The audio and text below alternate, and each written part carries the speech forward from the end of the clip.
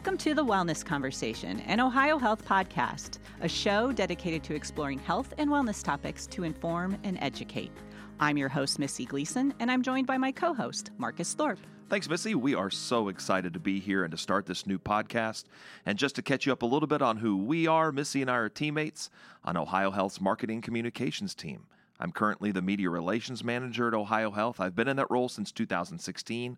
And prior to that, worked nearly 20 years in television as an anchor, a reporter, and a producer, most recently with NBC4 in Columbus. I certainly love the art of the interview, and I hope that you enjoy this podcast as much as we will enjoy bringing it to you.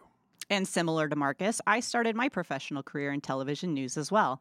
I spent 13 years producing newscasts at Columbus's CBS affiliate, WBNS 10 TV.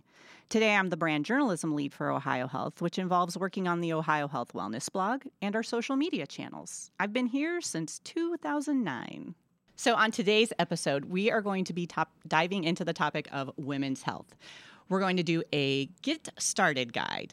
And joining us today, we've got Dr. Megan Battin, and she will be talking about a range of services that an OBGYN provides, and you'll be able to get valuable insights into women's health issues and learn how to prioritize your well-being with our expert guest. Thanks for joining us today, Dr. Battin. It's a pleasure to be here. Thanks for having me. So tell us a little bit about yourself. I mean, this is it's a wide range topic. It is something that is very important for people. But first off, tell us a little bit about yourself, how you landed at Ohio Health, why you chose this route. I mean, it's such an important piece of work that you do on a day-to-day basis. Yeah, absolutely.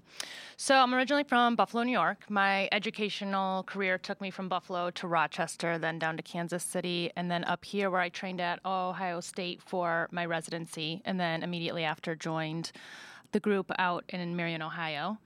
And I chose OB because I'm passionate about women's health and passionate about being an advocate for patients, particularly those going through the highs and the lows of their life. Yeah. Awesome. So can you explain for us what an OBGYN is and what's their role in women's health care? So an OBGYN is a physician, and we specialize in women's health. And so this means that we take care of women from adolescence all the way through to and past menopause. When we think of OBGYN, it's kind of twofold, where the OB stands for obstetrics, and we provide care for patients in the antepartum state, which is pre-pregnancy, through the delivery itself, and then postpartum. Then when we think of GYN, that's for gynecology, and that is where we take care of all the disorders and diseases that pertain to the female pelvic tract. So that could be things such as endometriosis, adenomyosis, PCOS, anything pertaining to that. Are there common misconceptions that you think people have when either they're bringing someone for the very first time or maybe they've put off care and they see you for the first time? Yeah, I think the first misconception that we see a lot is people either assume we're just an obstetrician or just a gynecologist. And certainly there are some OBGYNs who now only do OB or only do GYN, but I would say for the majority is that we do both. So a lot of times I'll see patients for their OB care and they're like, oh, can I see you afterwards as well? We do global care, and so we do see patients for all of OB and all of GYN. The other misconception I see a lot is that patients will think that they need a pap smear every year. And so they're often very scared to come see us because they think they're getting a pelvic exam, which pertains a pap smear. And so a lot of times we don't see patients in the adolescent stage because of that fear. And I would say that is not true. It's definitely a misconception. Often we don't start pap smears until the age of 21.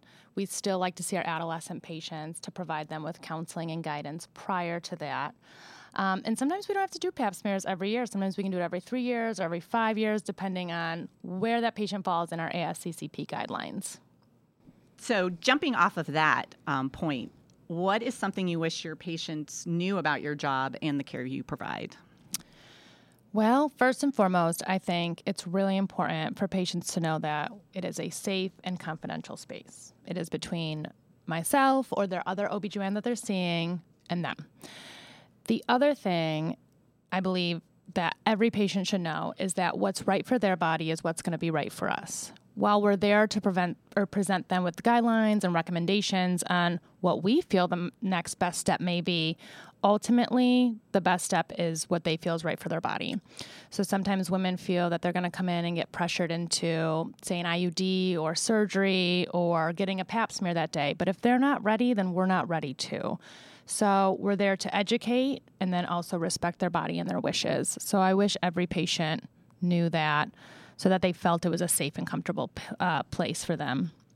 And then lastly, I would say it's really important for patients to know that we are non-discriminatory. Whether you're LGBTQI or straight, we are here to provide each and every patient with the standard of care.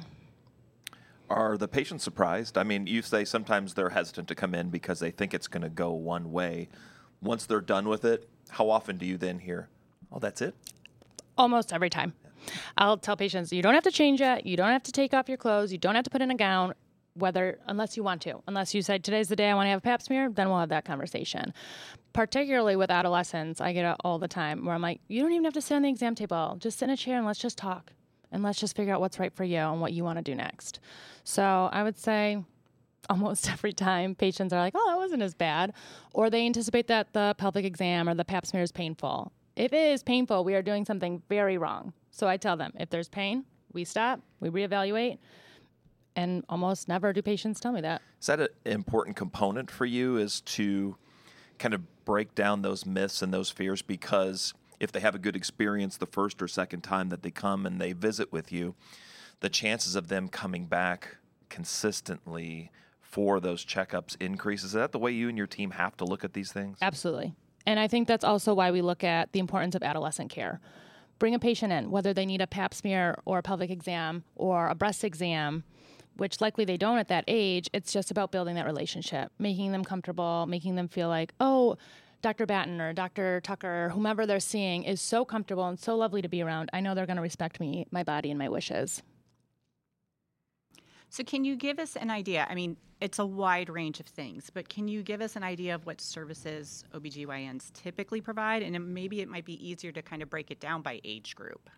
Yeah, absolutely. So I would say services we provide from an obstetrical standpoint, relatively speaking, is we do the antepartum, so pre-pregnancy care, and that's the same for anyone of any age, the intrapartum or labor and delivery care, and then the postpartum care. When it comes to gynecological care, that is where it varies by age, but generally speaking, our goal is first and foremost always for prevention. Our goal is to prevent disease or prevent anyone from having a formal diagnosis. And that's by first making sure that they're up to date on their vaccine. So they get their flu shot, did they get their Gardasil, their COVID vaccine? And then other things that we target for prevention is making sure we're preventing an unplanned pregnancy and making sure we're preventing sexually transmitted infections. So that's our first goal, is prevention. And then secondly, our second main objective always is to detect things such as cancer, whether it be breast cancer, lung cancer, cervical cancer, endometrial ovarian cancer, with the goal of detecting it earlier than later. And then lastly, our goal is to treat. So it may be treating something like adenomyosis or endometriosis or sexually transmitted infections. That is our main goal. So I would say to prevent, to detect, and to treat. Dr. Megan Battin is our guest, OBGYN with OhioHealth. What stages, how often should people be coming in? At what point, whether it's just what you would consider a quote-unquote routine versus maybe when you find something that you want to pay a little closer attention to over a 6-month period or a year period or even maybe shorter than that. Can you give us those stages of how often you think you need to be seeing patients? Sure. So it's a little bit easier to say that for an OB patient. It's pretty standard in that we see everyone every 4 weeks up until they're 28 weeks, and then we start seeing patients every 2 weeks until they're 36 weeks, and then we see them weekly until delivery. If they're a high-risk pregnancy, often it's even closer, or maybe we're managing them side by side with maternal fetal medicine. So those appointments may differ, but typically they're pretty standard. Now, when we're talking about gynecology visits, for an annual, that's every year. And that's a recommendation from adolescents on past menopause. But when we're treating a disease or a disorder, that could vary. Typically, when we start medication on any patient, it's going to say, come back in 4 to 6 weeks. Let's see how you're doing, evaluate, and decide if we need to stay the course or change the direction.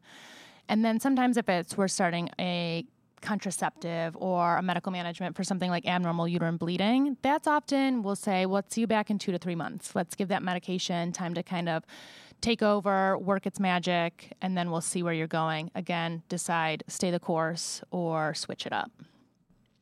So regular checkups, obviously critically important in all of this. And so as you're looking for opportunities online, call offices of your OBGYN, because we want to make sure that folks are getting regular screenings, Missy, and the importance of regular checkups. We see that so much when it comes to not only seeing if anything's going wrong, but also encouraging people, hey, you're doing all the right things. This is really working well.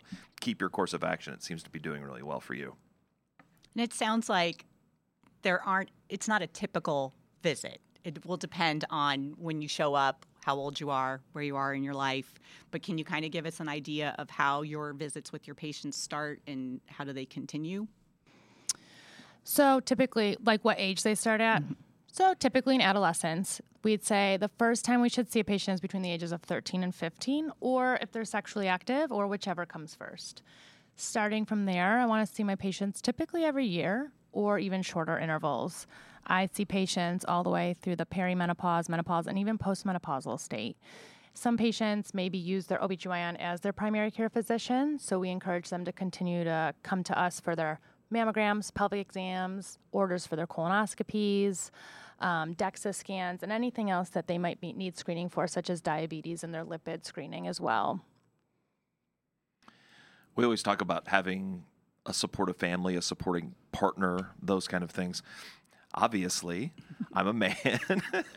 So what role can a husband, a partner, somebody play in kind of the role of women's health and making sure that either daughters are getting checkups or wives or mothers or those kind of things? Like, how can I approach it from a man's perspective to be supportive and to be encouraging and making sure that these screenings and these kind of things are being taken care of on a regular basis? I would say that the most important thing from that perspective would be to encourage, whether it's your sister, your daughter, your aunt, your mother, and let them know that their OBGYN is a safe place. They're likely also, for me, a woman who also has a daughter, a mother, an aunt, a sister, a grandmother. We are there to provide them with the best care, the standard of care, and to be in a safe and comfortable environment. If it's not something that, say, adolescents or peers are able to talk about amongst themselves, they certainly can talk about it with us in the office. Yeah. So awesome. Regular checkups and have your support system and consider your OBGYN your safe space. Absolutely. Wonderful. Okay, so let's transition into a very important topic, mental health. What are some common mental health concerns that women may face? So often we see women for a whole slew of mental health concerns, but the majority being things such as anxiety, depression, particularly postpartum depression, anxiety, and a lot of PTSD. Has that grown? Do you see more of that? Is it about the same? I mean, is there...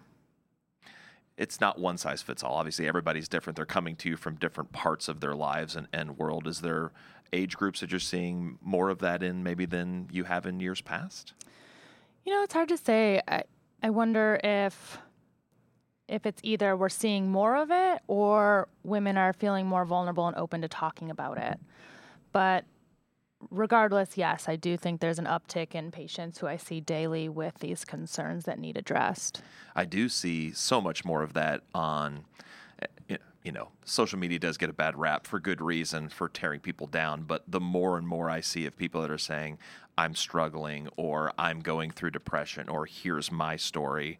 In some ways, I think men, women, teens read that and might go, oh, okay, it's okay to talk about this, which I think in some ways is obviously a very encouraging thing. So when you see folks that you know are struggling or they're telling you that they're struggling with mental health, how can an OBGYN support a woman's mental health and moving forward? Yeah. The first thing I tell patients is, 1, we're going to do everything we can to get them better. 2, we will likely get them better. And 3, it's a marathon, not a sprint. but and most importantly, is it's a team effort.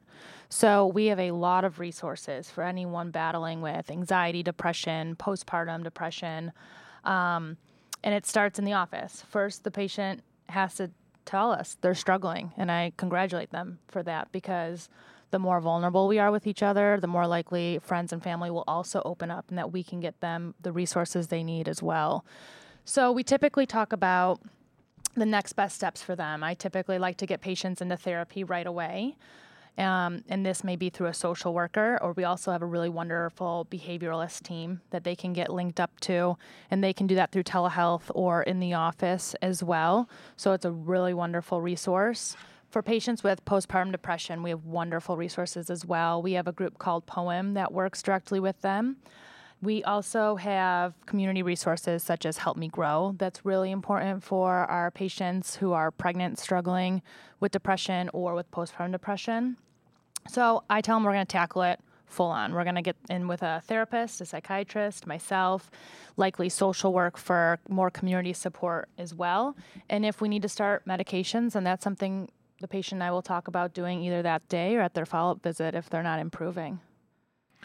I have seen in a lot of different regards with OhioHealth, it's kind of the advantage of being a large system is that you can take the patient, put the patient in the middle, and then all the teams can work around the patient. So you have the social work team, you have the primary care physician, you have the specialist, you have all of these things. Do you think there's an advantage of that? Instead of having a patient that has to keep coming in and out, in and out, in and out, now you've got them centered and you work around them? Oh, absolutely. And I love it because we're able to collaborate much easier that day. So our behavioralist is in the office with us. So if I have a patient who is like Dr. Battin, I'm struggling with postpartum depression, we go through our spiel, we talk about the next best steps, and I go get Erica right away and say, Erica, I have a patient for you to meet with. And she'll go and meet with that patient that day. So we're already connected with the physician, we're already connected with a therapist, we already have a behaviorist on board. And all it took was a patient just kind of telling me, hey, I need some help. And it's okay. Mm-hmm. It's okay to feel this way sometimes too. So it's okay not to be okay. Yeah. Absolutely. So when you see women in spaces in their life where they're making big changes, pregnancy, menopause, and a lot of people look at that as a physical change. It's they focus on the physical. But hormones shifting and adjusting has such a big impact on mental health and how you perceive yourself and how you perceive the world around you. How do you, as a physician, help women cope with those changes? Yeah, at first I let them know it's hard and it's going to be hard, but it doesn't have to be as hard as they need it to be or are making it be. That's something we're there to help them through. I let them know pregnancy is hard. Menopause is hard. I think a lot of times with pregnancy, patients talk about, or the community or social media talk about the joys of pregnancy, but it's actually a really hard time for most, if not all, women. The first thing I tell women is just be kind to your body. It's okay to have to slow down in pregnancy. It's okay to have to ask for help in the postpartum setting. It's okay to feel low during menopause, but I say be kind to your body, and then I tell them to pick a mantra. Sometimes, for me, for instance, a mantra that I have with my toddler right now is, she's a good human having a hard time. And sometimes I tell patients, you're a good person, you're having a hard time. It's okay, we're going to get through it. And then I set them up with resources. What do we need? And what's the next best step for them? I think about my wife, obviously a very strong person, a professional, a great mom, but also the kind of person that will push through it and work hard and put her head down. And I think about, those weeks and months after having our two sons, her mindset was, I got to put my head down and get this done, and nothing's going to stop me. But how important is it for support systems and those people to really pay extra close attention? Because you'll have somebody like my wife who I can't stop. Anything. I can't do it. I'm not going to do it. But if I see changes or somebody sees changes, you have to do something. You have to say something. You have to get involved. Can you walk us through how to do that? Absolutely. I would say the first thing, I never ask someone in the postpartum setting, like, how great is life right now? How's your baby doing? How's this? I always ask when I see a patient for a postpartum visit is, how are you doing mentally? Because physically, we're going to fix that. No matter what's going on physically, if it's hard, we got solutions. But I always ask, how are you doing mentally? And I think in society, that's something we need to be asking our friends or family in that postpartum setting, not just kind of reveling over this miracle that's taken place, which is wonderful, but it also came with a big sacrifice, and saying, how are you doing mentally and how can I help you? And a lot of times, even with that question is, how can I help you, is giving help and not necessarily asking a woman for help. Because like you said, we put our heads down and we kind of persevere through. And sometimes I just say, look, you have a lot on your plate. I'm going to take one thing off of it. Tell me what that one thing is. So not really giving them an option or not making someone confess that, hey, I do need help and I need this to be taken off my plate. Saying, I'm going to do it. Give it to me. We all have a role to play there. I mean, it's not just the woman trying to have to make the decision and saying, I'm having a difficult time here. It's somebody else also recognizing and seeing that it's okay, as you mentioned, Missy, not to feel okay, not to be okay at this point too. So, But culturally, I think it's also really important that we start talking about our struggles in these times. Talking about the struggles of menopause, talking about the struggles of pregnancy, because I often feel that patients feel alone. But the ironic thing, or maybe not so ironic, is that most days, all day and every day, sometimes I'm seeing patients with the same concern. So I know that no one in this space really is alone. Quite frankly, they probably should be bonding over that. And that's why we do really have some great resources and group therapy for these women. So I would love to know, can you share a particularly memorable or impactful moment from your career as an OBGYN? Man, I think that's a really, really hard question. And I think it's because OBGYN, we are known for taking care of women through the highs of the highs, such as delivering their first baby, delivering their last baby, and some pretty hard lows, having a miscarriage or infertility. And so I would say over the course of my career, I've met every single woman I've met is incredible in their own way. But what I would say as a whole is that I don't necessarily have one great moment. But when I look back on COVID, I always think, wow, this has a really long-lasting impact that is often mostly seen as negative. But I think when we really look at it, it's easy for me to see it as like glass half full, because I can look back on COVID and think of all the women who didn't have their significant other or their spouse in the delivery room, but they had me and a nursing team and some pretty rock star students and everyone around them who supported them and provided them with great care. And that's when that era of COVID really made me proud to be an OBGYN, to see how amazing women really are. Resilient, kind, fearless, and loving. And I thought, it's pretty great to be a woman. And it was really great to stand by women during this time. That's amazing. I love that. Yeah, me too. Megan Battin is our guest, OBGYN with OhioHealth. You talked about kind of nerves and ages and those kind of things.